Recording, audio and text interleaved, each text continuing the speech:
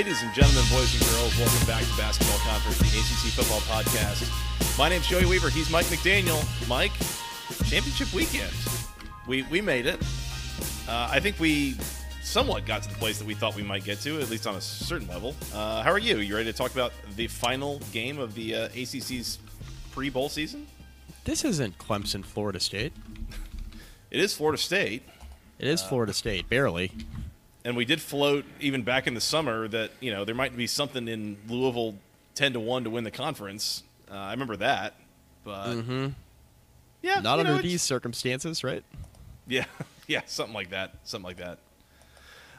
Mike, we are back. We're here to preview the conference championship game Saturday night in Charlotte. But before we do, we've got some news we got to catch up on over the last few days. That this is always a very newsy time of the year, coming out of the final weekend of the regular season.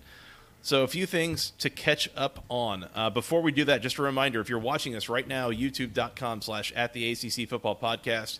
First off, thank you. Thank you for joining us in the comments. I see we got Alexis Solaris already in there. So thank you to the folks joining us and joining in the conversation. Please hit that subscribe button. Hit the bell icon for more if you have not yet so far. We appreciate that. Hit the like button. That would also be very appreciated and very helpful from you. The folks that have been watching us this year have done a phenomenal job helping us out with the subscribe button, that like button. So please keep that up. That much appreciated. Find someone else's account, find someone else's phone if you have to. But thank you so much to the people who have been helping us out. Big time. We appreciate it. Absolutely. Mike, let's jump in. First off, we have some coaching changes news that we need to talk about. Do we talk about the hiring or the departure first? Let's do the departure first. Let's do the departure. So we found out, Mike, on Sunday, I think it was Sunday, and I think that the intro press conference was on Monday, that Mike Elko, Duke's head coach the last couple of years, former Texas A&M defensive coordinator, is going to be heading back to College Station, taking over for Jimbo Fisher, who was fired a few weeks ago. And it was interesting kind of the way that it happened as we were mid-podcast Saturday night doing the Saturday Night Fever. The suspicion through the day had been building, and it was like borderline confirmed before we went live that Mark Stoops was going to be taking that job, Kentucky's head coach. Yeah. And then it was mid-podcast we found out, seems like that might not really be happening. Mm-hmm. And then, Mike, there was an important piece of reporting that came out that I feel like we need to share with the people, and it sounded a little bit something like this. Is Mike Elko the head coach at Duke next year? Yes. I think so. But if A&M fans didn't like the prospect of a Mark Stoops hire, by the way, old defensive coordinator at Florida State, and a good one. Mm-hmm. If they didn't like the idea of that hire, they going to love the Mike Elko hire? Let nobody tell you that people do not come to this podcast for the most up-to-date, accurate, perfect information out there. Listen, if you had told me straight up, Mark Stoops wasn't a candidate and Elko was one of like 2 or 3 in the mix, our take would have been Elko was the defensive coordinator. It makes sense that he's in the mix. I think A&M fans will like the hire. Mm-hmm. The reason why our take was what it was is because Stoops, I think, has Stoops has a longer track record of success as a head coach of Power 5 football at a very, very tough school to win football games at, right? It's a basketball school at Kentucky. They are constrained in terms of football resources, and Stoops has done a pretty nice job there, repeatedly getting them to bowl eligibility, and in a lot of years having them be a top 25 program, right? Mm-hmm. The fact that A&M fans did not like that hire, and the part of the soundbite that was clipped, obviously, was the part where we also talked about how A&M fans are psychotic, which I stand by, 1,000%. Mm-hmm. Did you see the video from the intro press conference? Yes. Yes, I did. singing the fight song, doing the saw 'em off, like, swinging thing. There is one school in the country, Mike, that would do that at a coach's introductory press conference, and you saw it in College Station on Monday. It's Texas A&M. It's ridiculous. Yeah, I mean, I think our take would have been different if they weren't backing off of one guy to the next one. They weren't like, they weren't having, one guy show up and essentially be hired and then at the 11th hour nixing it. I mean, it was very Tennessee-like in terms of what Tennessee did with Schiano prior to hiring Pruitt. It had that kind of feel to it, which is dumb because Stoops is a really good coach. I think actually Stoops would have done a really nice job there at Texas A&M. I also think Elko's probably going to do a good job at A&M. So I am not surprised, knowing what we know now, 72 plus hours later, that Elko left, and Elko's now the coach at A&M. It is not surprising to me. The minute I heard that he was one of the candidates they were zeroing in on, I was like, he's gone. Well, again, A&M is a really good job because if you don't succeed and you get fired, it's generational wealth. Perfect. Sign me up. And then if you're successful, you're a legend there. They build you a statue outside the stadium.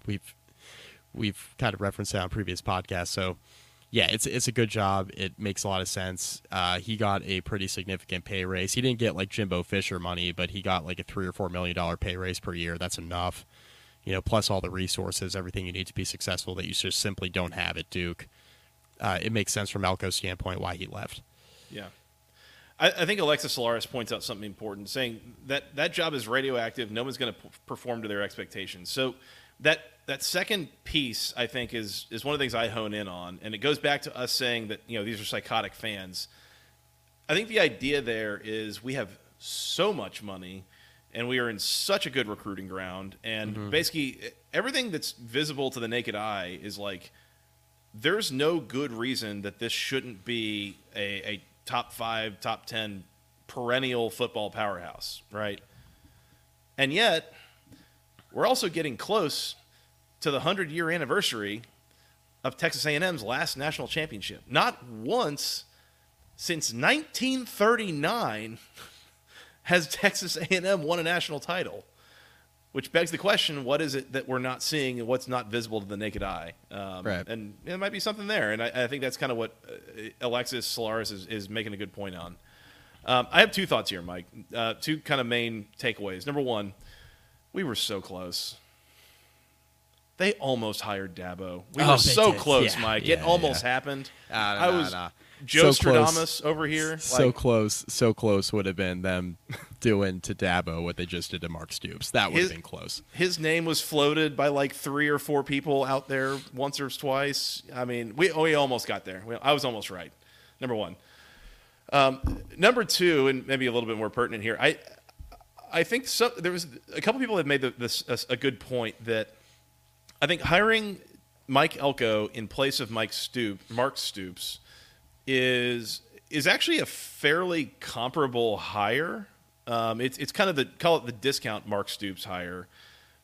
I think the two coaches profile very similarly, both defensive coordinator, defensive mastermind kind of guys, have shown an ability as a head coach to embrace offense, clearly are able to develop and build a program, all this stuff, right? The biggest difference is tenure. Mark Stoops has done this for longer. Mike Elko did it for like a year and a half, lost his quarterback, and then I don't really hold much of any of the losses in the final 6 weeks against him. And honestly, I feel kind of good seeing how hard that team continued to play and how close they made games, at a clear disadvantage on offense. So I think that by hiring a guy who has a shorter tenure but is otherwise a similar profile, to me, this is it's like a higher risk hire, but I think ultimately like the range of outcomes is probably pretty comparable. And clearly, in terms of what they would have had to pay to get Mark Stoops out of Kentucky versus what they're going to have to pay to get Mike Elko out of Duke is you could sell me on the financials of why this makes sense to do from a potential outcomes versus potential investment standpoint. Yeah, I agree. The point specifically that you made, the discount Mark Stoops hire is, I think, the correct take. Like, Elko, while he hasn't done it, obviously, the tenure piece, right, hasn't done it as long as Stoops has, he has done something similar. He's won at a place where it's difficult to win from a football standpoint. Now, I'm not going to sit here and pretend that Duke and Kentucky are the same football job. They're not. I mean, Kentucky has more resources than Duke, certainly, but that should profile even better, right, for A&M, seeing what Elko was able to do at Duke.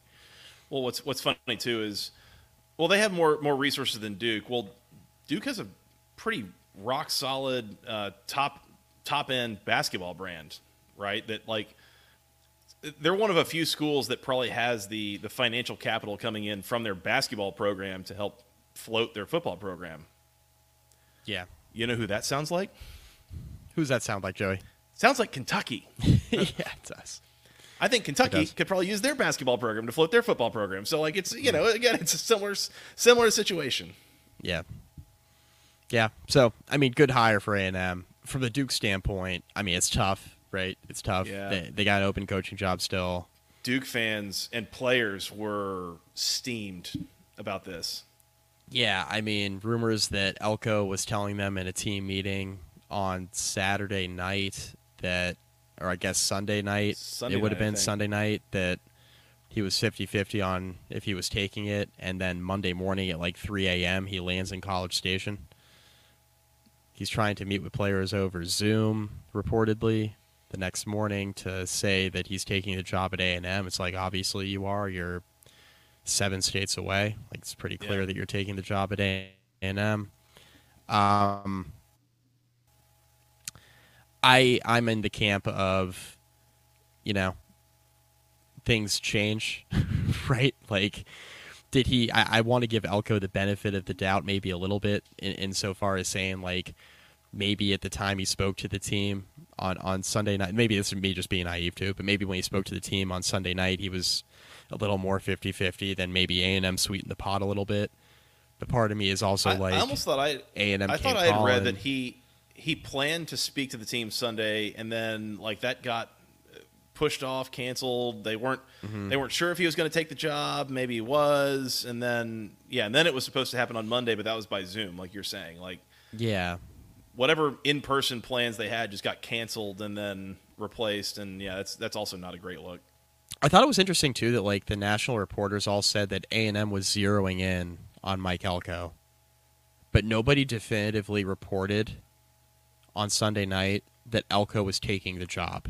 Mm-hmm. I thought that was interesting, right? And maybe it was just because we were on the heels of what happened with Stoops, and everybody reported that the Stoops thing was almost a done deal, and then it didn't happen. So maybe just all these reporters were being cautious when they heard that Elko was the guy.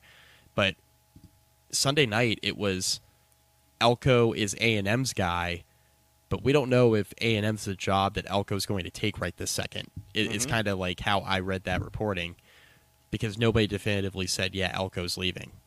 Mm-hmm. And then it wasn't until he landed in College Station that obviously the news outlets were comfortable, right? So then you started getting Steve Wiseman, right, our friend of the podcast, 2:30 in the morning, posts his story saying sources, Elko is leaving Duke for A&M. Like, that was the first we were starting to hear of it. Thamel didn't even report it, So that kind of gives you the idea of, like, these reporters were they were standing on, like, tenuous ground, right, because of what happened with Stoops. It was just like, we got to be absolutely sure before we're going to report it. So that's where I'm kind of at from the standpoint of maybe Elko just, maybe he didn't know when he spoke to the team on Sunday or told people that he was 50-50. Maybe he just wasn't all the way there yet on his decision, and A&M sweetened it a little bit because the reporting kind of backs up that side of the story a little bit. Yeah.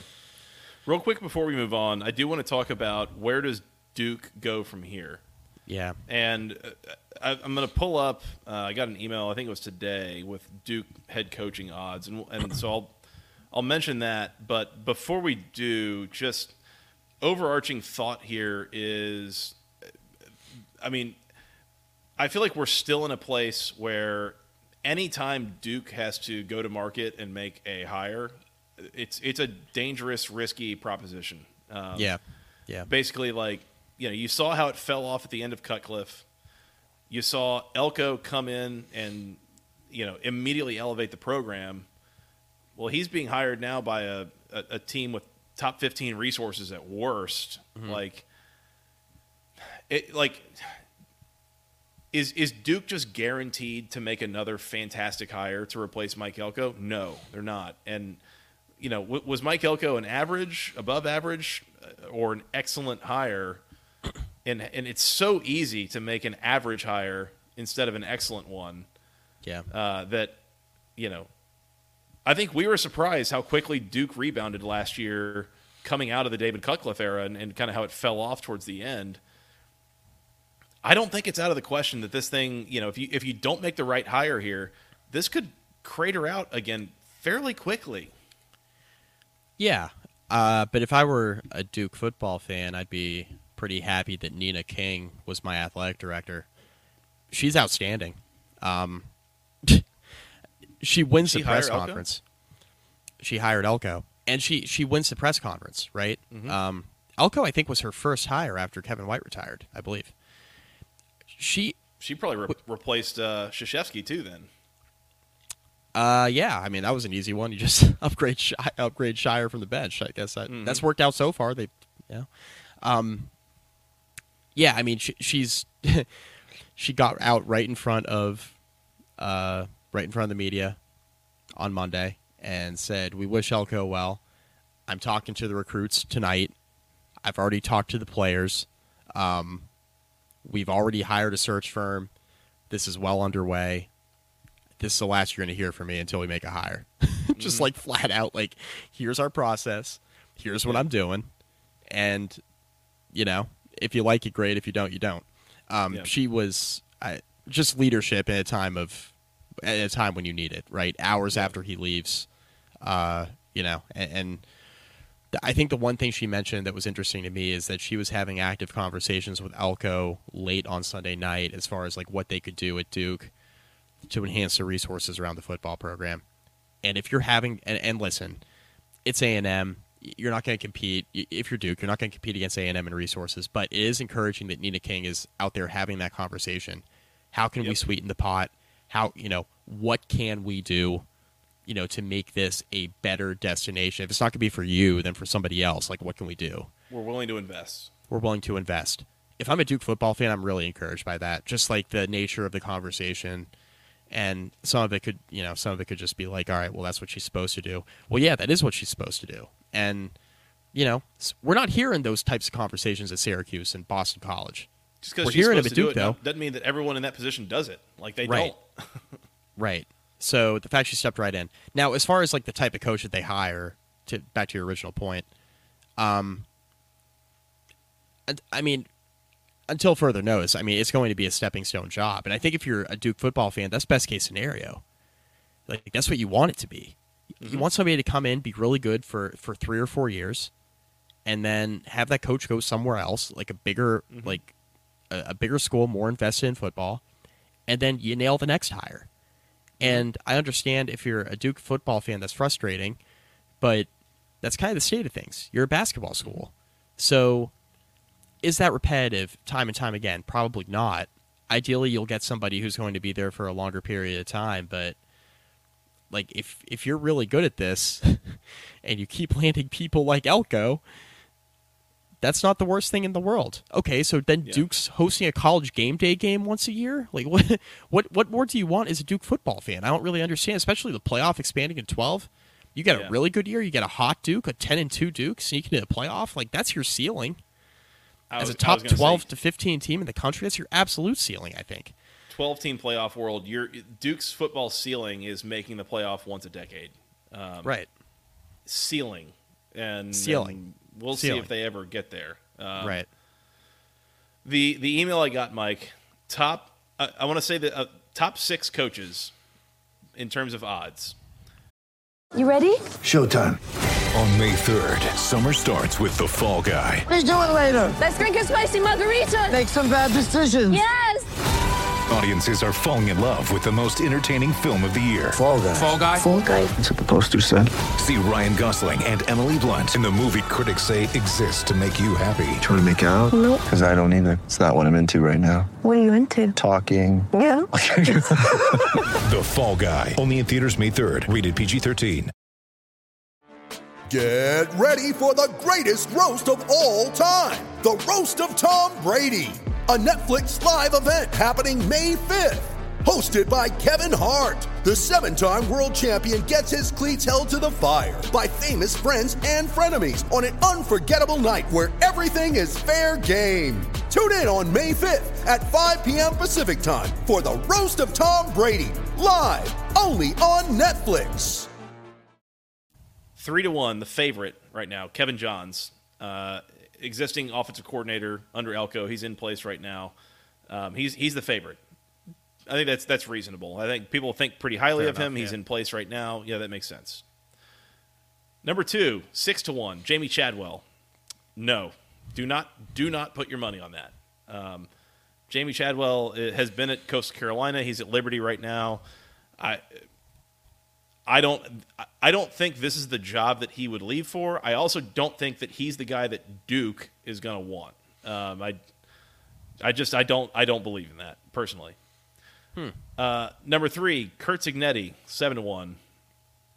Trooper Taylor, also 7-1. Trooper Taylor's good the interim. choices. Sure. Trooper's the interim. Number 5, former David Cutcliffe defensive coordinator and assistant, Jimmy Knowles, current Ohio State defensive coordinator. Mm-hmm. I don't think that's crazy. I think that's an interesting name to kind of keep an eye on. I'll say number 6, but also tied at 8-1. A man named Steve Spurrier Jr. Played at Duke. Might have played for his dad at Duke. So that's something. There's only one other name on this list, Mike, that really sticks out to me that I think is there's probably some value here, and I think if Duke were able to make this hire, it would be a home run. And spoiler alert, it might have a part of the Georgia Tech fan base in an absolute riot. Willie Fritz. Yeah. If Duke could get Willie Fritz, I think that's a phenomenal hire. I think they could do it. I would have no questions, highly recommended, whatever. But also, the Georgia Tech fan base would be in a riot having him in the conference a year after they didn't want to wait a week to bring him in, allegedly. So there's that. I heard Charles Huff. Charles Huff, Marshall? Charles Huff at 14-1. I don't know if that makes sense for Duke. Apparently he interviewed for the job 2 years ago before Elko was hired. Interesting. Okay. I'd hire Kurt Signetti. He's James Madison? He's in his early 60s. I think he's 61. He'll probably coach there until he retires. You want stability. You want a guy who, an X's and O's scheme coach, who will recruit just well enough to keep Duke competitive. Yeah. Andrew from Facebook. I know someone who needs a head coaching job. Dino Babers. There you go. The Marshall AD, Andrew just brought this up too. The Marshall AD just had to put out a statement that he wasn't going to fire Charles Huff. Yep. Been a hell of a roller coaster for Charles Huff at Marshall so far. We are. Yeah. Jim Knowles is the other name, the only name out there that, other than I think Kevin Johns and Willie Fritz, Jim Knowles is the only other name that I would really kind of think is a possibility. Former head coach at Cornell. They weren't great. They weren't bad while he was there. And that was almost 15 years ago. He since was at Duke for, the better part of a decade under Cutcliffe. Went to Oklahoma State for a year, been at Ohio State now for, I think, 3 years. Is good defensive mind, longtime football coach, Cornell guy. He played at Cornell. So I think he could fit. But, yeah, I would be a little bit surprised if we come away with someone that's not Kevin Johns, Jim Knowles, Willie Fritz, or we'll say Kurt Signetti. I think those are the 4 names that. Or Trooper Taylor. Trooper Taylor will be 5 for me. Anything's possible. I would take those 4 against the field personally, but Yeah. who the hell knows? Yeah. We'll see. I mean, I still think it's a stepping stone job, or I think it's you're going to have to get somebody like Signetti, who's a little bit older, who sees this as like, I mean, if you're Signetti, right, you've been coaching at the FCS level, and now you're coaching in the Sun Belt, and you're leading a really successful program. You're trying to get like one pretty big bite at the apple at like a Power 5 type job. But because of his age, he's probably not going to land like a huge job, right? I mean, maybe he does, pulls a Sam Pittman and lands like an SEC job. But I think it's more likely that he could land something like Duke and be there a little while until he retires. I think that's certainly within the realm of possibility. I think he'd do a good job at Duke. Look what he's doing at James Madison. At second year in the Sun Belt. You kidding me? Like, I think that would be a really good hire for Duke. Dude, it is hard to ignore. This guy has been a head coach continuously at various levels, various conferences, going back to 2011. From 2011 through 2023, Curt Cignetti has a grand total of 35 losses. That is not a lot in 12 years of coaching. 12 years. Yeah. It's 2.5 to 3 a year. Yeah. He's currently in the last 2 years in the Sun Belt, he's got James Madison transitioning up from the FCS. He has them 19-4. Yeah. They're not ranked because they're not allowed to be ranked. Yeah. And that's the only reason. They otherwise would be. So, right. Yeah, there are much worse hires you could make. Speaking of much worse hires you could make, Syracuse also made a hire this week. That's not nice. You hate him because he's from Georgia. That's exactly it. I'm just biased. Syracuse fired Dino Babers a couple weeks ago. They have now announced officially that they have hired, and Syracuse themselves announced that they have hired the nation's #1 recruiter, Fran Brown, who is a defensive backs coach at Georgia. So the last couple of years, he has been on Kirby Smart's staff, coached a pretty good secondary. I'll give him credit for that. Has been a defensive backs coach going back to 2013. Temple, Baylor, back to Temple, then at Rutgers. So guy who's got some experience. That's credit to him. He was a Matt Rule guy for a while. So and he's from Camden, New Jersey, so kind of from the Northeast. Mike, when Syracuse puts out a press release saying our next head coach is the nation's #1 recruiter, Fran Brown, do you get the impression that they have a different idea of what their problem is than what you and I maybe think their problem is? I mean, I don't think that... Let me start here. This is very high risk, high reward. I guess. Do you agree with that? Yeah. I guess high reward, yeah. It's high risk. I don't know. For sure. I'm just not. I don't think I'm as. I don't. It is high risk. I just don't think I'm as low on this hire as you are. I don't think. Did I think that they would go after a scheme guy? Go ahead. Is Syracuse's roster a problem because Dino's not a good enough recruiter? I think Syracuse's issue is the scheme that Dino ran probably wasn't sustainable because they couldn't recruit that type of athlete to that scheme. They aren't. He would like to throw the ball 35 times a game and have it all run this spread out offense, and they don't have the dudes. They don't have the athletes to do that. That I think is the issue, and they held it together with popsicle sticks and glue for as long as they could, and I think this really started going downhill for Dino when Tommy DeVito ended up not being any good. I think that's really when this really started to go downhill.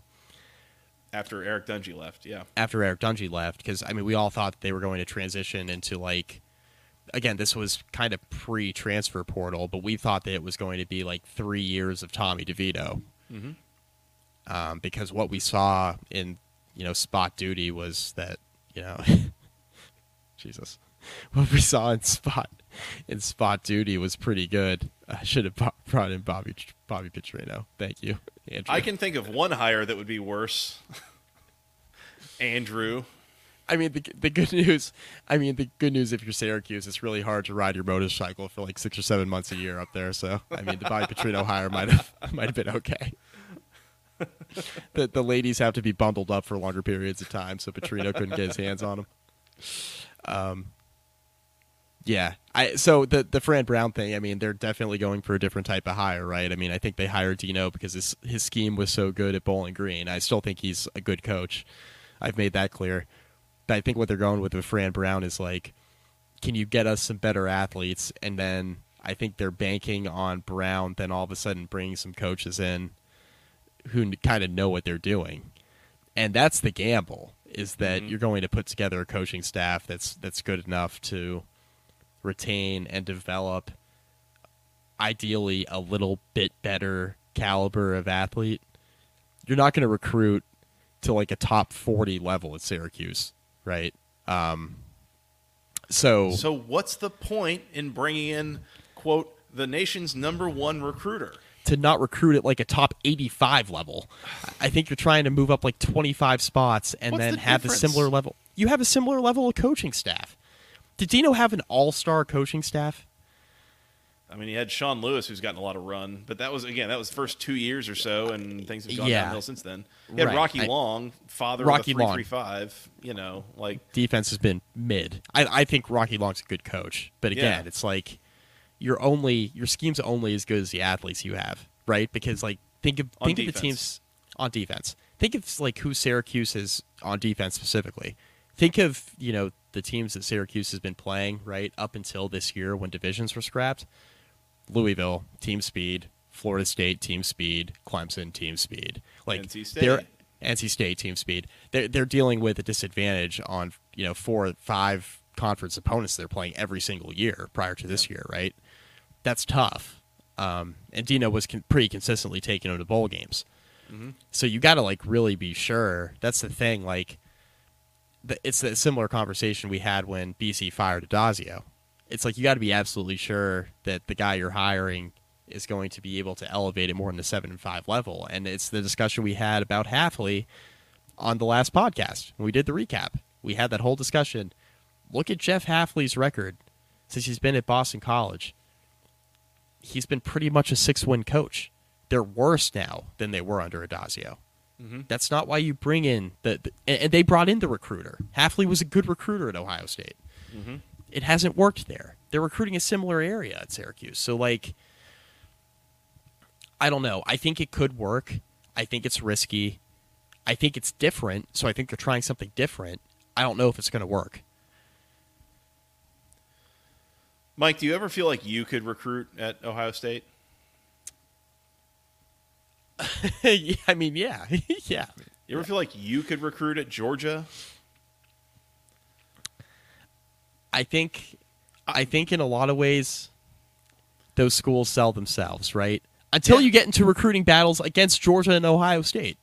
Sure, yeah. Right? But those are the battles they're in. They're not recruiting against Georgia Tech, sorry. They're not recruiting, really. They're not recruiting against... Not challenging recruiting battles against Georgia Tech anyways, it's like the... For a Georgia guy that they're recruiting against Georgia Tech with, it's like a guy who's middle of their class or towards the bottom of their class, versus 5-star. I'm talking Alabama, Florida State, Miami.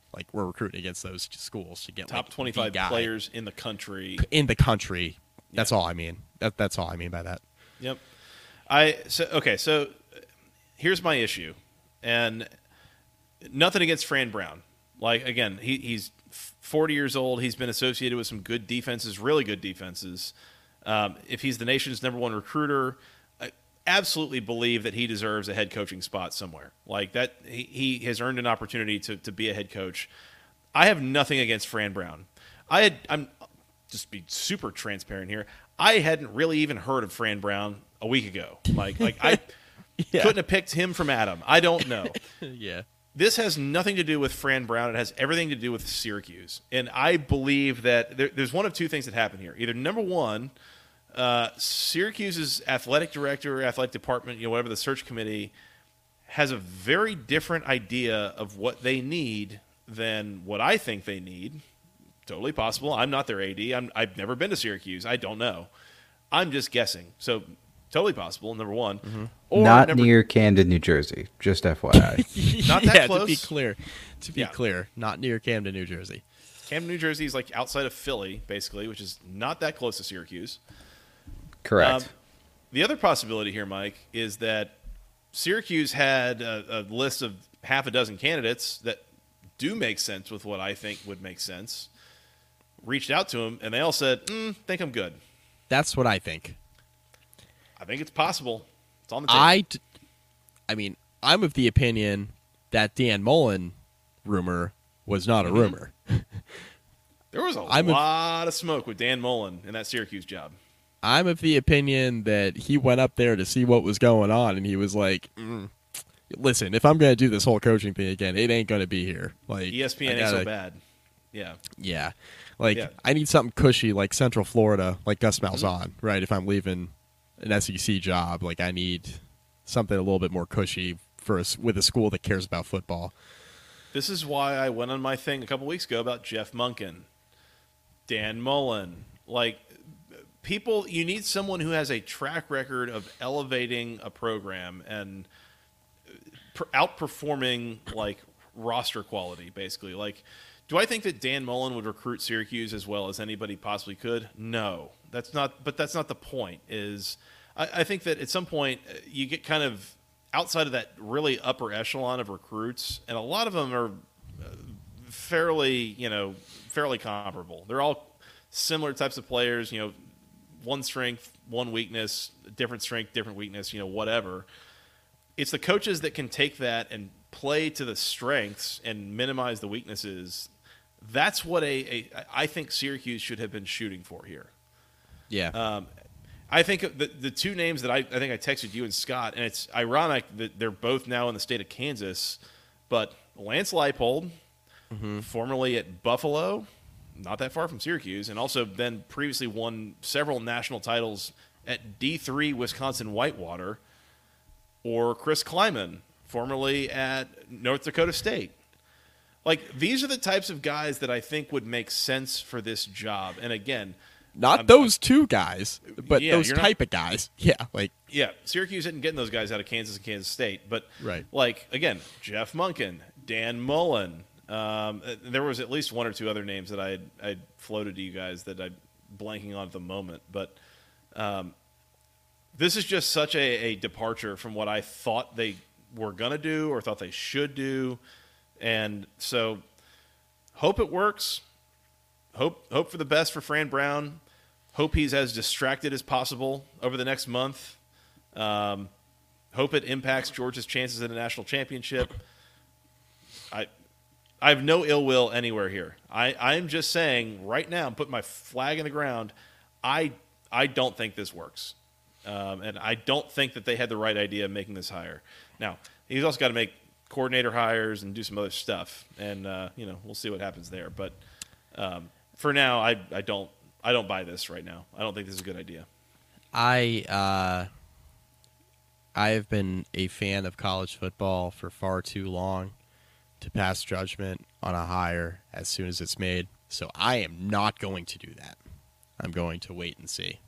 Because there are plenty of coaches that when they were hired, I thought made a lot of sense, would be really good. What's up, Justin Fuente? They didn't turn out very well. So I am going to wait and see. I didn't think Bronco Mendenhall was going to work, and it kind of did. Speaking of names who might make a lot of sense for this job. You were calling for Dave Doran's head. Never forget. For Dave Doran's head. Yeah, I was wrong. Look at him now. Been there. Now, in your defense, though, Doran is a much better coach now than he was then. Hold on. We have a sound for this. You can kiss my ass. There it is. We got the shortened version. Good. Beautiful. We'll keep that one in our back pocket. There's a program builder aspect that I thought they should be going for here, and they didn't. And hope it works. I'm not buying it personally for what that's Yeah. worth. Is that Joey Weaver doesn't believe in Syracuse football's hire. So Didn't know him a week ago. couldn't have picked him from Adam. I have no clue. No clue. Didn't know him a week ago. I hate the hire. Yep, absolutely.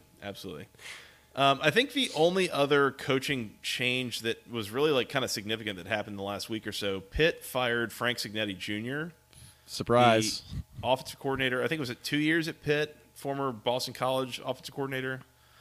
So when Scott Loeffler immediately gets the Duke job, Frank Signetti currently on track to get the Boston College head coaching job, or the Bowling Green head coaching job. He's on the Scott Loeffler development path, I think. Yeah, that's how this works. Yeah. This was maybe the most unsurprising coaching move in the ACC so far. We were talking about this weeks ago as a possibility and almost a likelihood.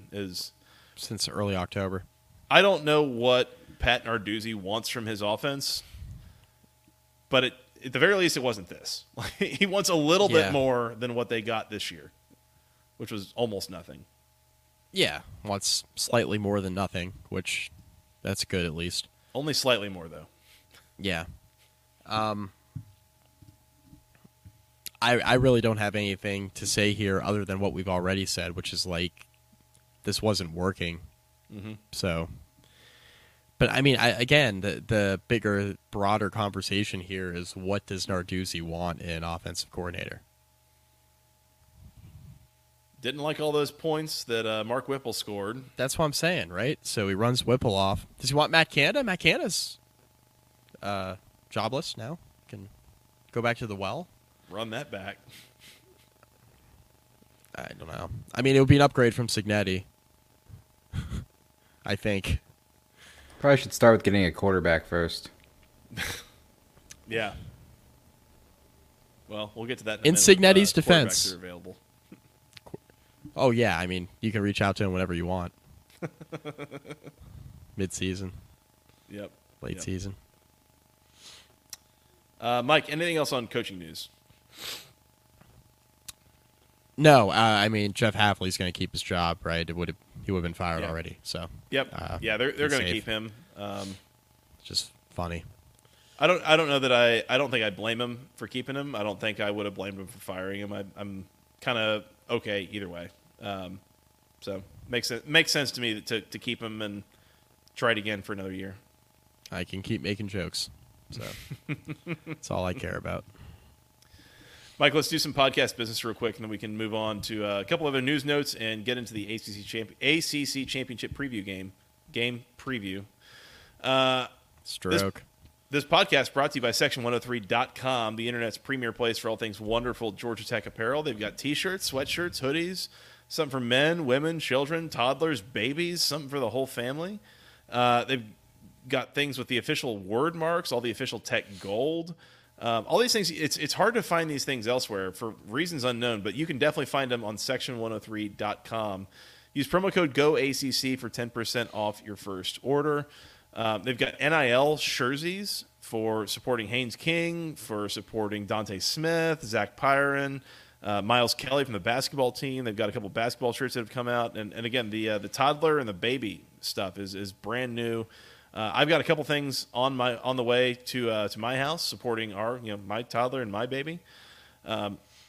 Adam Parker in the comments brings up a good point. If you're watching this live right now, you got about, I don't know, maybe an hour or so to get 21% off after the basketball team beat Mississippi State last night. They were the number 21 Mississippi State Bulldogs. So to that point, keep it tuned to their social medias, Instagram.com/section_103.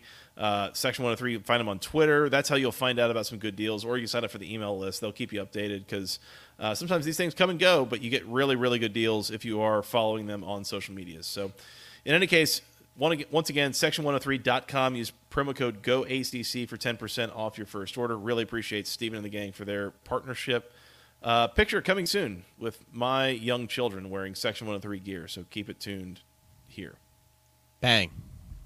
Nailed it. Mike, do we want to jump in real quick on some folks who are jumping in themselves to the portal? Where do you want to start? I think there's one place we have to start. Well, unless you want to save that for the end. And let's all right, Let's hit let's off. We can hit off top. Hit off top. You want to hit off the top? Yep. We're a few hours removed, Mike, from finding out, and it's stunning, unforeseen news that Duke quarterback Riley Leonard will be entering the transfer portal. Nobody's sure why. It could have maybe something or nothing to do with his head coach leaving 2 days ago. Right. He will be entering the transfer portal, and about 5 minutes after he announced that he's entering the transfer portal, there were heavy rumors that he knows exactly where he's going, and it's a little bit reminiscent of a situation we saw last year, Mike. Yeah, just a little bit. Weird. He's in the portal, and it says no contact. Like, don't reach out to me. Everybody and their brother is saying he's going to Notre Dame. Huh, that's weird. Same thing happened with Sam Hartman, if I remember correctly. And wait, where did he go again? That's right, Notre Dame. Oh, yeah. Could the Irish be tampering? Yes. No. That's against the rules, Mike. I want to go on a quick rant here about the transfer portal because I was a proponent of the immediate eligibility because my argument all along has been, well, if a coach can leave in the middle of the night, we were just talking about Mike Elko leaving in the middle of the night, then, a player at the end of the year, if he decides he wants to go elsewhere, he should be eligible immediately, the one-time transfer rule. I think that's totally reasonable. If you're a graduate transfer and you're eligible right away, that's a whole separate discussion. That's totally fine. Where it gets dangerous is when you have NIL. We've talked about this a million times. When you have NIL and you have the portal and immediate eligibility and there's no regulations, you get this. You get Riley Leonard clearly talking to Marcus Freeman ahead of him actually formally entering the portal, right? Because his season's over. Leonard's been hurt, right? So he's probably not playing the bowl game anyway. Obviously he's not now because he's transferring, but he probably wasn't going to be playing the bowl game anyway, is what Marcus Freeman's thinking, because he sees Elko leave and he's like, Leonard's not going to stay there. So let's see what he's got going on. I played against him this year. He was really hard to defend for 4 quarters. It would be great if we inserted him in our offense. Mm-hmm. So he calls him up, and he says, would you be interested in coming to Notre Dame? He says, yes, I'll enter in the transfer portal on Wednesday. And lo and behold, every news outlet had it as soon as he entered the transfer portal. It was like the worst-kept secret in college football. Why is this a thing? Why are coaches able to do this? I went on this rant with USC and Lincoln Riley poaching Jordan Addison a couple years ago when the portal first started. I went on this rant. And then I hate it. With Caleb Williams. Then again with Caleb Williams. That was not as big of a deal because Lincoln was jumping. You knew he was going with him.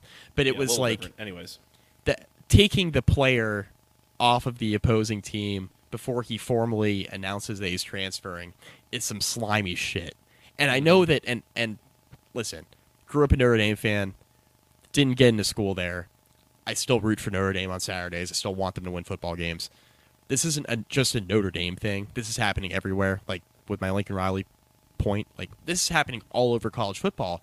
And this is why coaches like Dave Doran, when college football media and fans are coming at Dave Doran saying, oh, why do you make all this money? And you're talking about how fans should be putting more money and pouring more money into NIL to help you retain players.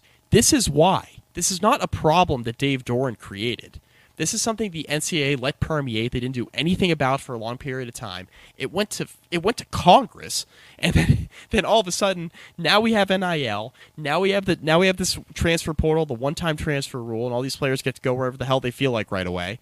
Nobody did anything about the NCAA level, and now we're in this mess where it really is the Wild West. It's college football free agency, and there's no regulations about it.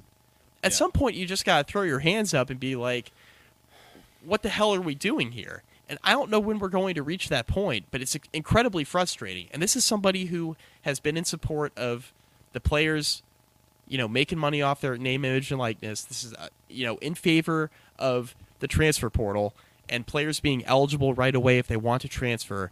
Like, I've supported both of those things.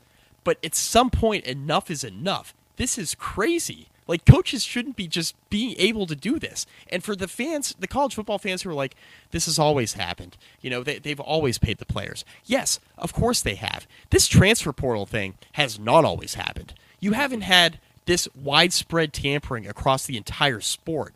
This is new. Like, this is something that's been in effect the last couple years since the transfer portal came about with immediate eligibility and NIL. This part of it is new. This hasn't always been the case. So when people say that, I think that's a lazy argument because it's just simply not true. Yeah. So it drives me insane. It really frustrates me when these guys are like, I'm entering the transfer portal, and Pete Thamel at 3:01 today is like, Notre Dame is a strong candidate. Like, watch out for Notre Dame here. How do you know that, Pete? Like, who told you that? Obviously, the player told you that. Somebody's agent told you that. Like, it's just ridiculous, man. It's just really frustrating to me. What's the last, like, material thing that you can remember the NCAA doing other than keeping Tez Walker from playing this year? Suspending Johnny Manziel. As it relates to college football, right? Like, taking Reggie Bush's Heisman away.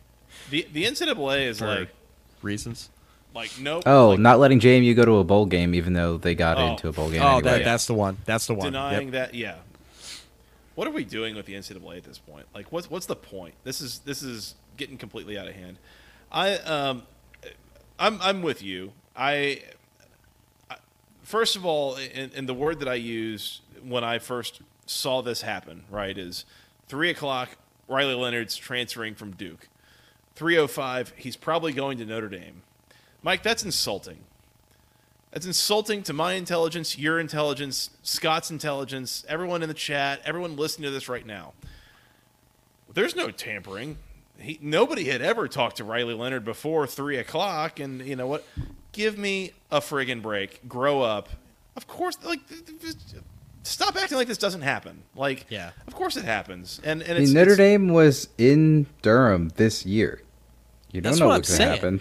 That's what I'm saying. Freeman played against this guy for 4 quarters. He's like, we really can't defend him. It would be great if he was on my team. Oh, and his head coach just left. Let's give him a call. Like, couple post-game handshakes. Yeah, exchange numbers and texts a couple times. Like, it's a joke. It's a joke.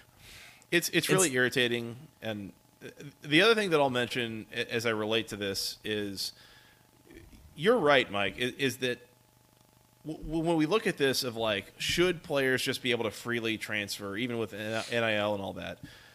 From an objective, like, player rights standpoint, yes. Mm-hmm. And coaches have never needed permission to go anywhere for any amount of money. So, yeah, they get to go anywhere. So who's the victim here? I'll come back. The victim are fans. Mm-hmm. Fans are the victims here because you're basically punished for emotionally investing in some of these players, some of these coaches, whatever. And again, coaches, this has been going on for much longer, and there's money involved and all that. That's the new thing with the players being able to transfer anytime, anywhere for money and other motivations, whatever, is that fans are punished and basically encouraged to not emotionally invest in their teams and in the sport. And I won't go too much longer on this, but basically just saying, like, that is bad for the health of the sport long term, is if people are not encouraged to emotionally invest in it. Because that's the whole point of being a fan, is that you're emotionally investing in something. And when you're repeatedly punished for it, when I'm punished for investing in Jahmyr Gibbs being at Georgia Tech because, well, he's just going to go somewhere else, that sucks. That makes me less of a fan of my team and less of a fan of the sport. And that's a problem. Yeah. And that only goes away if there's some sort of overarching governing body that figures out a way to rectify all this and kind of solve the problem. And currently the NCAA is like, nah, I'm good. Y'all do what you want, and we'll just tell Tez Walker he can't play and James Madison they can't go to the bowl game. I was going to say, yeah, we'll focus our time and attention on, sitting on our thumb on, like, really easy decisions that are, like, absolute no-brainers for the rest of college football. Stuff that, like, coaches and teams across the sport would care about and would actually be in support of. They're like, no, we're just going to rule opposite of that. Like the Tez Walker situation, we're like, you know what, we're not going to make him eligible. Then there was such an outcry that they were like, oh, we might screw that up. Okay, Tez Walker, you can return now in October. Like, what are we doing? And the JMU thing, JMU's going to a bowl game now, but only because they didn't have enough bowl-eligible teams. So now James Madison's in a bowl game. But it shouldn't have even been a question. College game day there, a week ago, 2 weeks ago. James Madison is a top 50 team. I mean, I know James Madison lost to App State that day. They are easily a top 50 team in the sport. That's good enough to be in a bowl game. It's just crazy to me. They're 11-1. Yeah. Yeah, ridiculous. So in a competitive Sun Belt. It's annoying. Anyways, Riley Leonard's transferring to Notre Dame. You heard it here first. Yeah. These will be quicker now. Max Johnson leaving A&M, transferring to North Carolina. Sure. I'm sure that'll end up better. He's an interesting guy. He's got a really good touchdown interception ratio, but he just continuously loses his starting job. He started at LSU for a time, lost out a quarterback competition, Jaden Daniels. Mm-hmm. Transfers to A&M. He's the backup there. Yeah, I mean, I don't know. He's going to go to Carolina. He's going to be the guy for a year. I don't know if that's really going to work out or not. It's definitively a step down for Drake May, but I don't know. Yeah. It'll work. It could work out okay. Tyler Van Dyke transferring out of Miami. No destination there yet, as far as we know. Not surprising. Unless we just are to assume there was someone in the comments that mentioned that he's going to Pitt, which, yeah, sure, why not? Got a lot of Phil Dracovic in him. We also saw running back, was it Henry Parrish, I think, is also transferring out of Miami. Interesting move. Mitch Griffiths and Justice Ellison transferring out of Wake Forest. Also Santino Marucci. Yep, Santino Marucci gone as well. Yeah, our guy. Anyone else significant out of the ACC? I feel like there might have been one more. Virginia Tech starting tight end Daquan Wright. That's significant. Pat Garwo, Boston College. Pat Garwo. Pat Been hurt Garwo, all year. Boston That's College. a big one though. Yep. So we'll kind of keep you updated as we hear of any more other kind of big significant names. Sorry, it wasn't. It was Don Chaney out of Miami. Not who did I say? Henry Parrish. It was not Henry Parrish. It was Don Chaney. How about Roscoe Parrish? Yeah, that's right. Roscoe Dash transferring out of Miami. So we'll just throw the old names in there. Yeah. There you go. Kellen Winston. Mike, anything else on the portal? No, I mean this is only the beginning, right? It's been open for a few days, so Yep, we'll hear more. Yeah, there will be more in the next couple of weeks. The portal's not even officially open yet. We got a few days. I think it's December 4th. Was that next Monday or something that it opens? So there'll be a lot more after that. Also, coaching carousel far. It's still kind of tuning up a little bit, honestly. We're on the front end of the coaching carousel, so there will be a lot more, I think, in the next month to 6 weeks. So we will keep you updated on any sort of updates, major significant developments that come from the coaching carousel there. Mike, do we want to hit the All ACC team right now? Scott may have the oh, whoops. Sorry. My video cut out. Am I still here? Good. Am I good? Can you Looks hear me? like it. I hear you. Yeah. Beautiful. Okay, good. Scott, you may have the answer to this, but what was our over-under total? I know we had the on the preview with us, and we had Tony on. We were discussing the number of coaching openings. What was our over-under there? Do we have an over-under, or did we just pick? You just predict the number of changes. You both said 2. Tony said 3. I kind of remember. I think I was actually correct, picking 1 firing, 1 hiring away, or even like Mac Brown retiring kind of thing. Yeah. And I remember Tony picking 3, and it sounds right that, Mike, you might have picked 2. Yeah.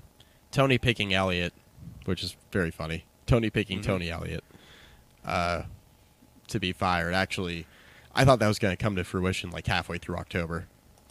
Yeah. So that was not a bad prediction on Tony's part. I think he was definitely onto something. I don't think that was rooted in BS. I think he was dead serious, and I think that was well founded. Because yeah, they were on track through 6 weeks of the season. Like, and there were some like rumors with credible people like talking about it. So I think Tony was definitely onto something in the preseason when he suggested that Tony Elliott, if it got bad enough, could be let go. Yep. So all ACC teams, real quick. I think this a lot. I mean, the biggest gripe I have just in totality with the all ACC teams is I feel like it's kind of how I feel about the Heisman too.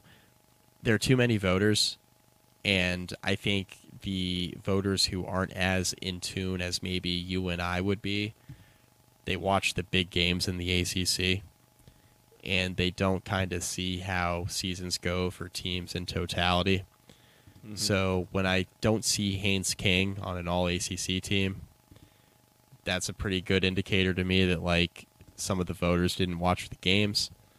When I see that Antoine Powell-Ryland had like 3 more sacks than Jared Verse, and Antoine Powell-Ryland is not first-team All-ACC over Jared Verse, I'm thinking, okay, well, you're picking Jared Verse because he's the best player on the defense of an undefeated Florida State team that's in the playoff hunt.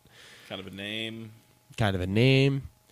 So it's the same gripes I've always had, but I think this year I was just kind of looking at it and like another like Virginia Tech specific gripe I had. Tucker Holloway was an honorable mention punt returner.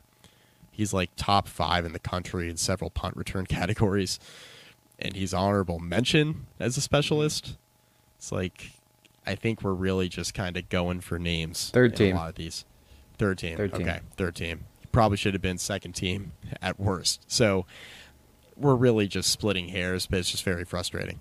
Yeah. I thought it was funny that 2 Virginia players made first team, one on offense in Malik Washington, who's very good. Deserved. And defense in Jonas Sanker. And they're just like not a good team. So like it was just baffling.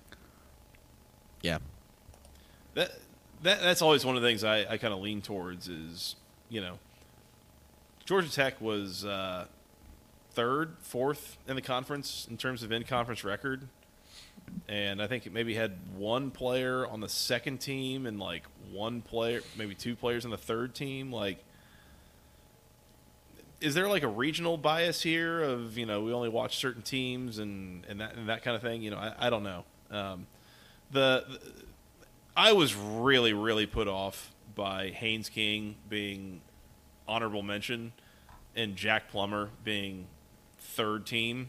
Like, some of the counting stats were Jack Plummer's better than Haynes King. Yeah, sure. But, like, Mike, do your watch the game. Yeah. Watch your the game, eyes. yeah. Scott, Mike, watching the games. You're down a touchdown with 8 minutes left in the game. Do you want Jack Plummer back there or Haynes King? Haynes King. Yeah. There's a reason we call him Jag Plummer. There's a reason. He is just a guy. That bugged me. I also saw some numbers that were pretty damning. Like, there was a case to be made that who the best corner in the ACC may well have been?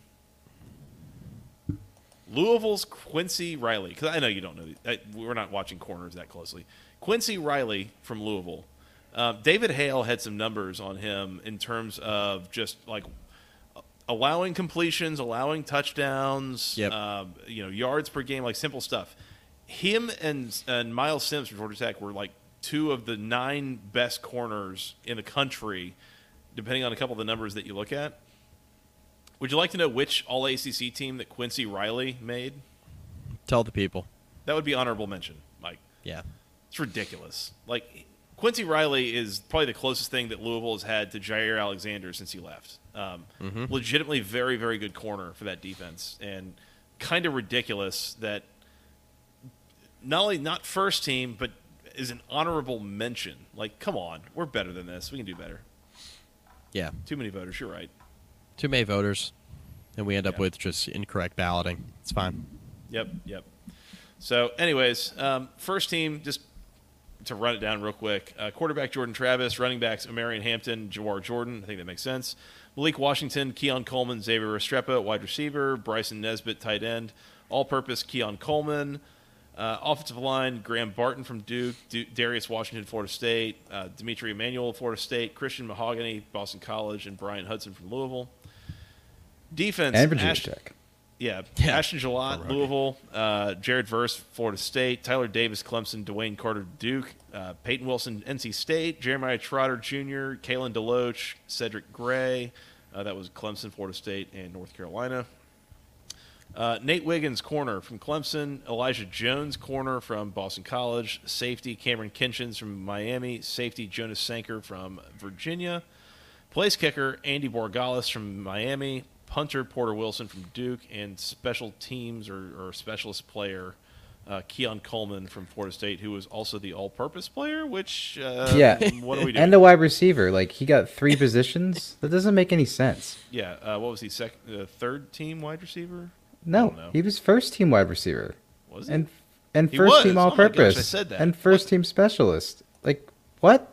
Wide There's receiver, one dude. all-purpose, and specialist? Yeah, what are we doing here? Also, like, I didn't see him as a specialist or all-purpose really this year, and maybe I just didn't watch enough Florida State, but, like, okay.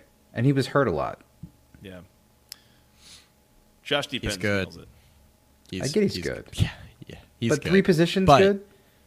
But he's not that good. He's not that He good. hasn't been healthy in a Come month and on. a half. I know. This is my point. This is my point about the laziness of the voters and there being too many of them. And they're all still wrapped up in what Keon Coleman did against LSU in the opener. They didn't watch another game this year, and they just assume he was first team because of what he did all year. Coleman was good this year, but it's just like an example of they watch like 1 or 2 primetime games. They don't watch anything else, and they just look at box scores. It's annoying. Does he deserve to be a top 25 pick in the draft next year? Yeah. Keon Coleman? Of course. Right. Yeah. Top 3 wide receiver in the draft, I think. Does he deserve to have 3 slots on the All-ACC first team? No. Does Marvin Harrison? Like, I know Marvin Harrison is not like a kick returner. My point being like, yes, and he's in the Big Ten. But my point Marvin being Harrison like, didn't play in the ACC. my point is, Marvin Harrison, with everybody except for Danny Cannell, and I guess Booger McFarland, which tells you everything you need to know. Besides those 2 guys, everybody on the planet thinks Marvin Harrison is the best wide receiver in college football, right? Mm-hmm. Would you give him like 3 or 4 spots? No, you wouldn't. Don't be ridiculous. No, don't do it. Mike, we've been recording for an hour and 6 minutes, almost 7. Should we talk about the ACC championship game now? I was hoping we'd talk about the transfer portal some more. I was hoping to talk about Syracuse's head coaching hire some more, but, that's neither here nor there, I guess. Okay. Fran Brown. Back to it. Saturday night in Charlotte, 8 o'clock on ABC, the number 14 Louisville Cardinals taking on the number 4 Florida State Seminoles. Mom deserves the best, and there's no better place to shop for Mother's Day than Whole Foods Market. They're your destination for unbeatable savings, from premium gifts to show-stopping flowers and irresistible desserts. Start by saving 33% with Prime on all body care and candles. Then get a 15-stem bunch of tulips for just $9.99 each with Prime. Round out Mom's menu with festive rosé, irresistible berry chantilly cake, and more special treats. Come celebrate Mother's Day at Whole Foods Market. With threats to our nation waiting around every corner, adaptability is more important than ever. When conditions change without notice, quick strategic thinking is crucial. And with obstacles consistently impending, determination is essential in overcoming them. It's this willingness, decisiveness, and resilience that sets Marines apart. With our fighting spirit, we don't just fight battles, we win them. Marines are the constant our nation counts on to fight the unknown. And through adaptable problem solving, we do just that. Learn more at Marines.com. The Noles all the way down to a 2.5-point favorite. Correct me if I'm wrong. This opened at like 5.5 or 6, didn't it? I saw 4.5 at the open. 4.5 is what I saw as well. Okay. Maybe it was a week ago. I saw like a futures line of like 6.5 Yeah. or something. And, it was a week ago. Yep. Yes. This thing is coming down, and Vegas, the market seems like they do not believe in the Noles in this game. Mike, do you? Engaged Florida State all year. And engaged Florida State has been very tough to beat. Mm-hmm. Louisville, they've been good, right? Sometimes. But I look at their schedule, right? This is kind of where I'm hung up with this game. I look at their schedule and find me the team as good as Florida State. I get that. I understand that Jordan Travis is not in the lineup. I get that, right? I understand Florida State's a different team with their backup quarterback, and we can't just flat out ignore that. Mm-hmm. But when you look at the rest of the roster, you look at the front seven on defense for Florida State. You look at the offensive line for Florida State, which has been pretty good. You look at the skill position players for Florida State, which they got a bunch, right? Who has Louisville played this year that matches Florida State in several categories? My argument would be the closest one is Notre Dame, and Notre Dame's got severe skill position deficiencies on the outside on offense in comparison to Florida State. Yeah, they don't compare. They don't compare. They don't have Keon Coleman and Johnny Wilson. They don't have that. Right. That's my hang up here. Is Sam Hartman better than Tate Rodemaker? Sam, you sick bastard. The people have been asking.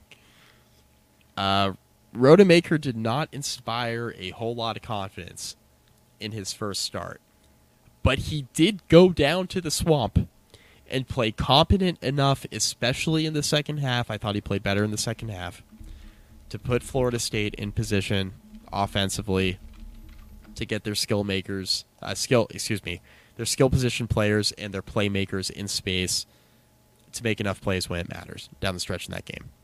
Got better as the game went on. Certainly got better as the game went on. Tough road environment. Good defense. Florida's got good defense. And obviously a motivated team that also didn't have their starting quarterback in that game.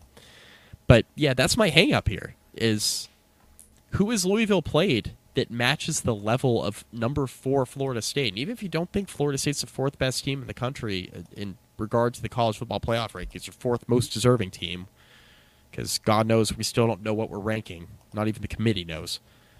Like, even if you think they're a top 6 or 7 team in the country, who has Florida State played to that caliber? I think the answer is Notre Dame, and Notre Dame's a top 20 team, not a top 6 team, 7 team. Right. So that's my hang-up here. Mike, how long have you been watching ACC football? A long, long time.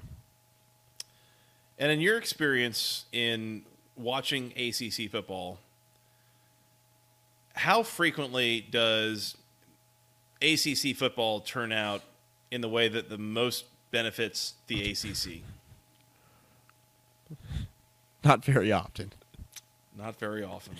Especially when Clemson's not involved. I would say not very often. Yeah. When Clemson's involved, I would say it's historically been pretty advantageous to the ACC, with the exception of like Labor Day this year against Duke. Other than that, when Clemson's involved, it's generally going okay.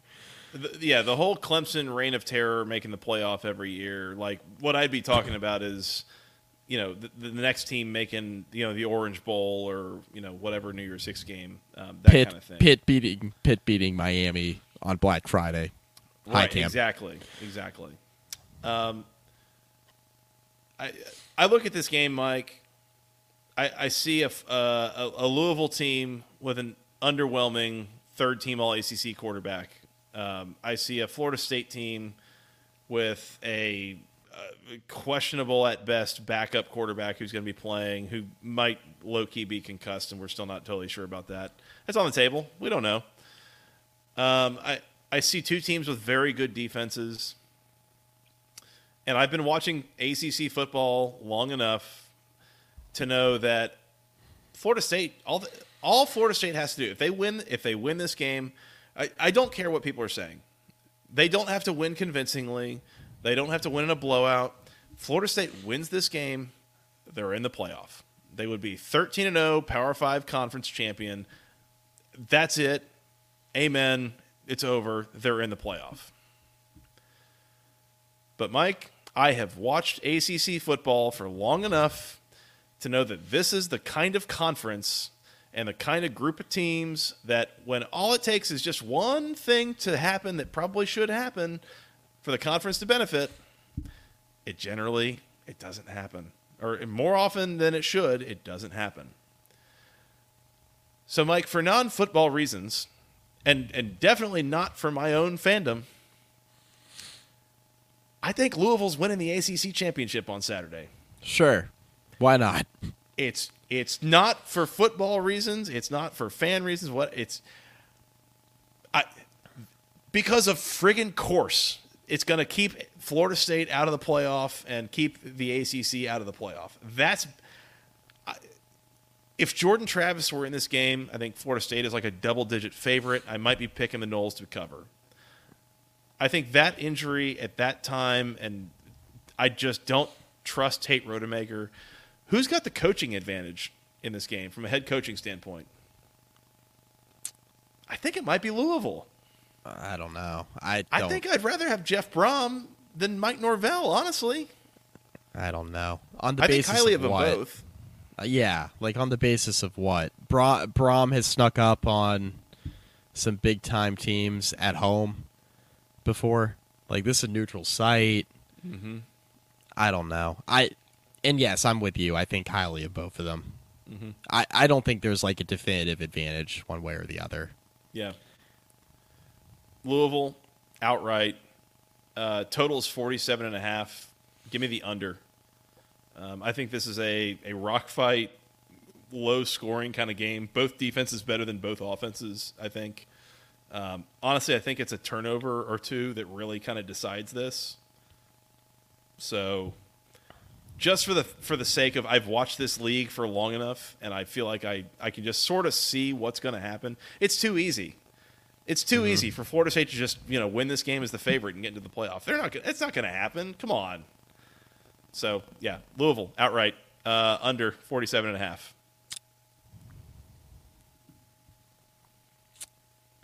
Let's go ahead and lock up the under. I'm with you. I'm going to lock that up.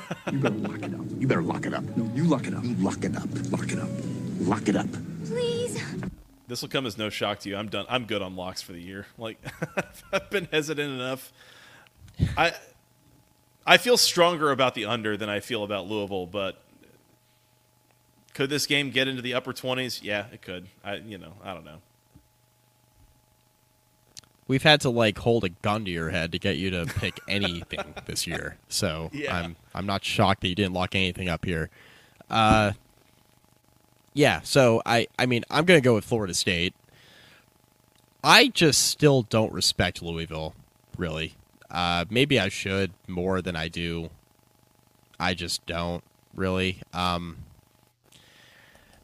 cover? Again. Florida State to cover? Yes. Yeah, okay. To cover. I think Florida State wins this game by about a touchdown. I just don't really trust Louisville, man. Like, anytime Louisville gets into a game where there's kind of like a battle in the trenches a little bit, they haven't always won that game, right? Like, I'm thinking about, there are three games in particular. There's the Pitt game that they lost. There's the Notre Dame game that they won, where they battered the Irish up front in the second half, and I thought that was really impressive. And then there's what happened last week against Kentucky, where I'm just like, I throw my hands up, and at some point it's just like, what are we doing here, right? Did they lose to Pitt and Kentucky because they lost in the line of scrimmage? I think they Not lost. really. I think they lost to Kentucky specifically because they lost the line of scrimmage. Yeah. Okay. Yeah. I thought they lost because their quarterback turned the ball over. Anyways, yeah. Anyways, Joey, whose defense do you think is better, Florida State's or Kentucky's? I think Florida State's. Yeah. But I will say, there is one thing that I looked up here. before we did this that I think kind of confirmed a little bit of what I was thinking. So if you just look at defenses on – so, again, we don't really love either of the quarterbacks in this battle, right?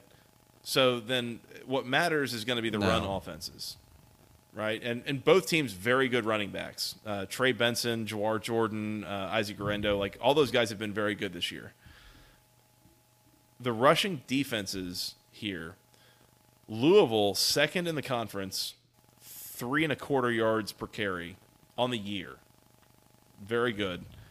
Florida State, kind of middle of the conference, just shy of 4 yards per carry on the year. So, like, I think there's a chance that Louisville could get a little bit of room to run and try to, if both teams are really going to focus on the run game, I think it's there for Louisville a little bit more than Florida State. But, of course, I mean, either of these teams, either of these running backs, you're 1 or 2 plays away from 7-10 points, of long plays, basically. Yeah. Yeah. Maybe this is just naive, but I just think that Florida State has played better competition. I think they're more battle-tested to be in this spot. I think big game Jeff Brom's a thing, so I'm not shying away from that. Like, I do think he'll have them ready to play. But Florida State's been through a lot this year. They've been in a lot of big games. They've come out on the right side of them several times. Like, they beat the brakes off LSU. They came from behind on the road against Clemson and won. They beat Miami, which I know that it's Miami and we were making fun of them a lot this year, but like they still got the athletes. It's a rivalry game. They look pretty good in that game. I just think that Florida State's got they kind of got the experience, like battle tested. And I just think they have the athletes on both sides of the ball. Not that Louisville doesn't, but maybe this is finally the game where Jack Plummer makes a mistake. Like, maybe this is it. Like, we still haven't really had that, right? I thought it was going to be last week. We kind of had it, but it wasn't a situation like I thought it would be where Plummer had to, like, throw it 40 times for them to win. That's not really how that game played out. So. Again, if you're asking me in any given one-game scenario, sure, like, Florida State's got a backup quarterback, put him against Jack Plummer, like whatever. Who do I want the other 21 players from? It's Florida State, I think, over Louisville. I think Louisville's got 21 good other players. I think Florida State's got 21 better players. I would take that. Mm-hmm. Yeah. But again, I have watched the ACC for long enough that I just feel like it's too easy to say, yeah, Florida State's better. Like, they're just going to, we know they're going to win. They're going to go to the playoff. Like, of course we're going to get to Sunday and just not hear an ACC team in the playoff conversation. So, in any case. It's fair. Yep. Give me a second. I need to step away real quick. Hang on.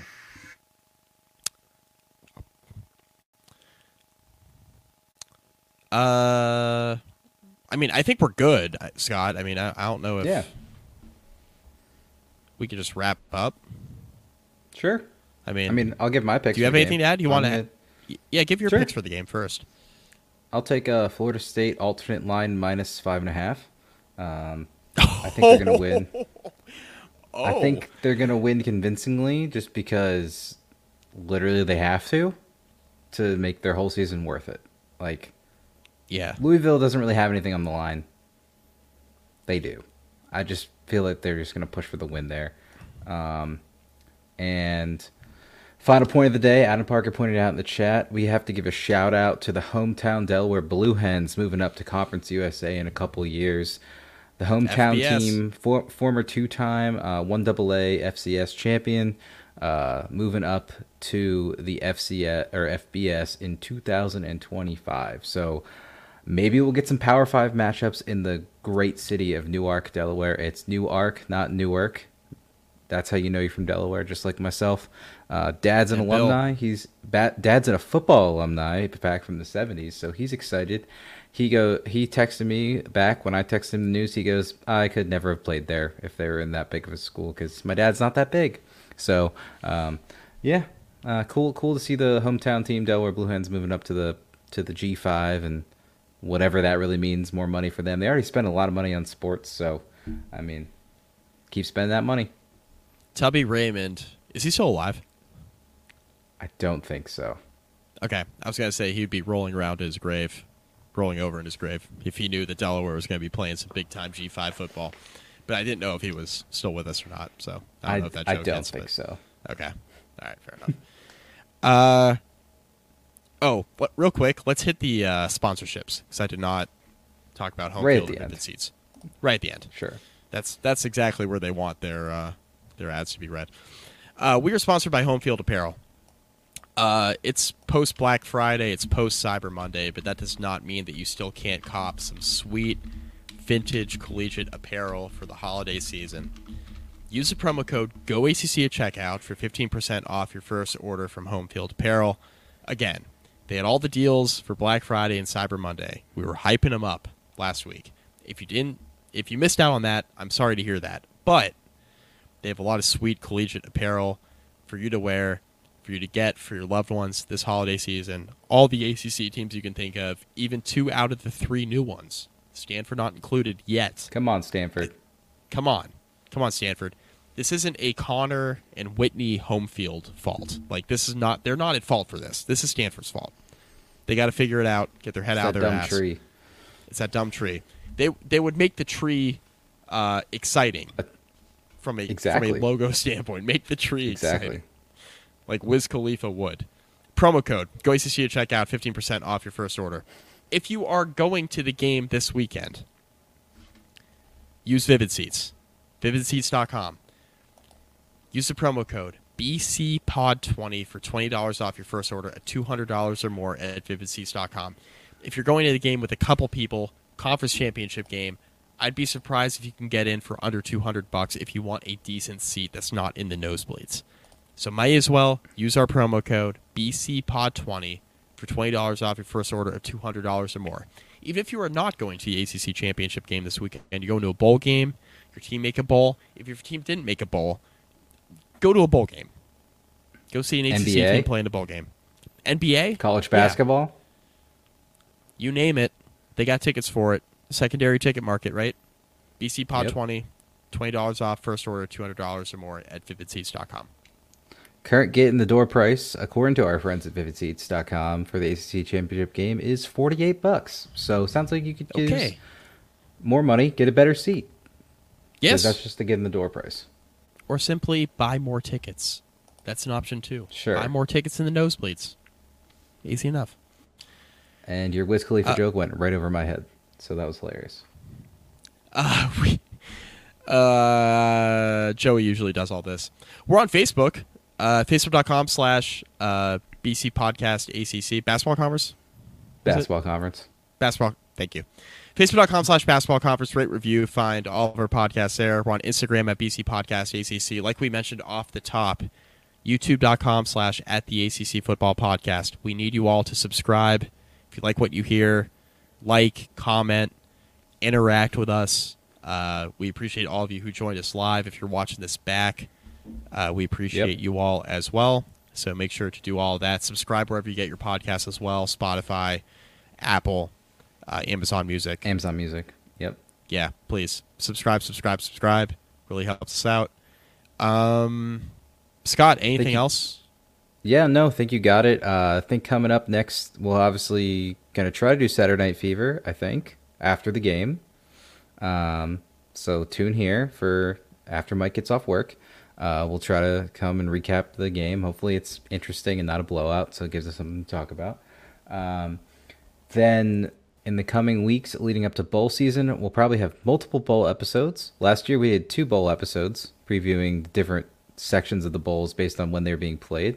So that will preview all the bowl games. And then we're going to try to have some season recaps from the non-bowl eligible teams. So that is Pittsburgh, Virginia, and Wake Forest. So that should be 3. And so that's what December is going to look like, hopefully. So hopefully everyone will stay tuned here. Yep. Cool. Okay. Appreciate y'all for listening. For producer Scott, for Joey, who's tending to a screaming child, which I don't envy him at all because my child screams too. So, R.I.P. Thoughts and prayers to him. For Scott, for peace. Joey, yeah, T's and P's. I'm Mike McDaniel. We'll talk to you all Saturday night. Recap the ACC championship. We'll find out definitively on Sunday, but we'll have a pretty good idea Saturday night if we're getting an ACC team in the college football playoff. So we'll talk to you then. Until then, go ACC.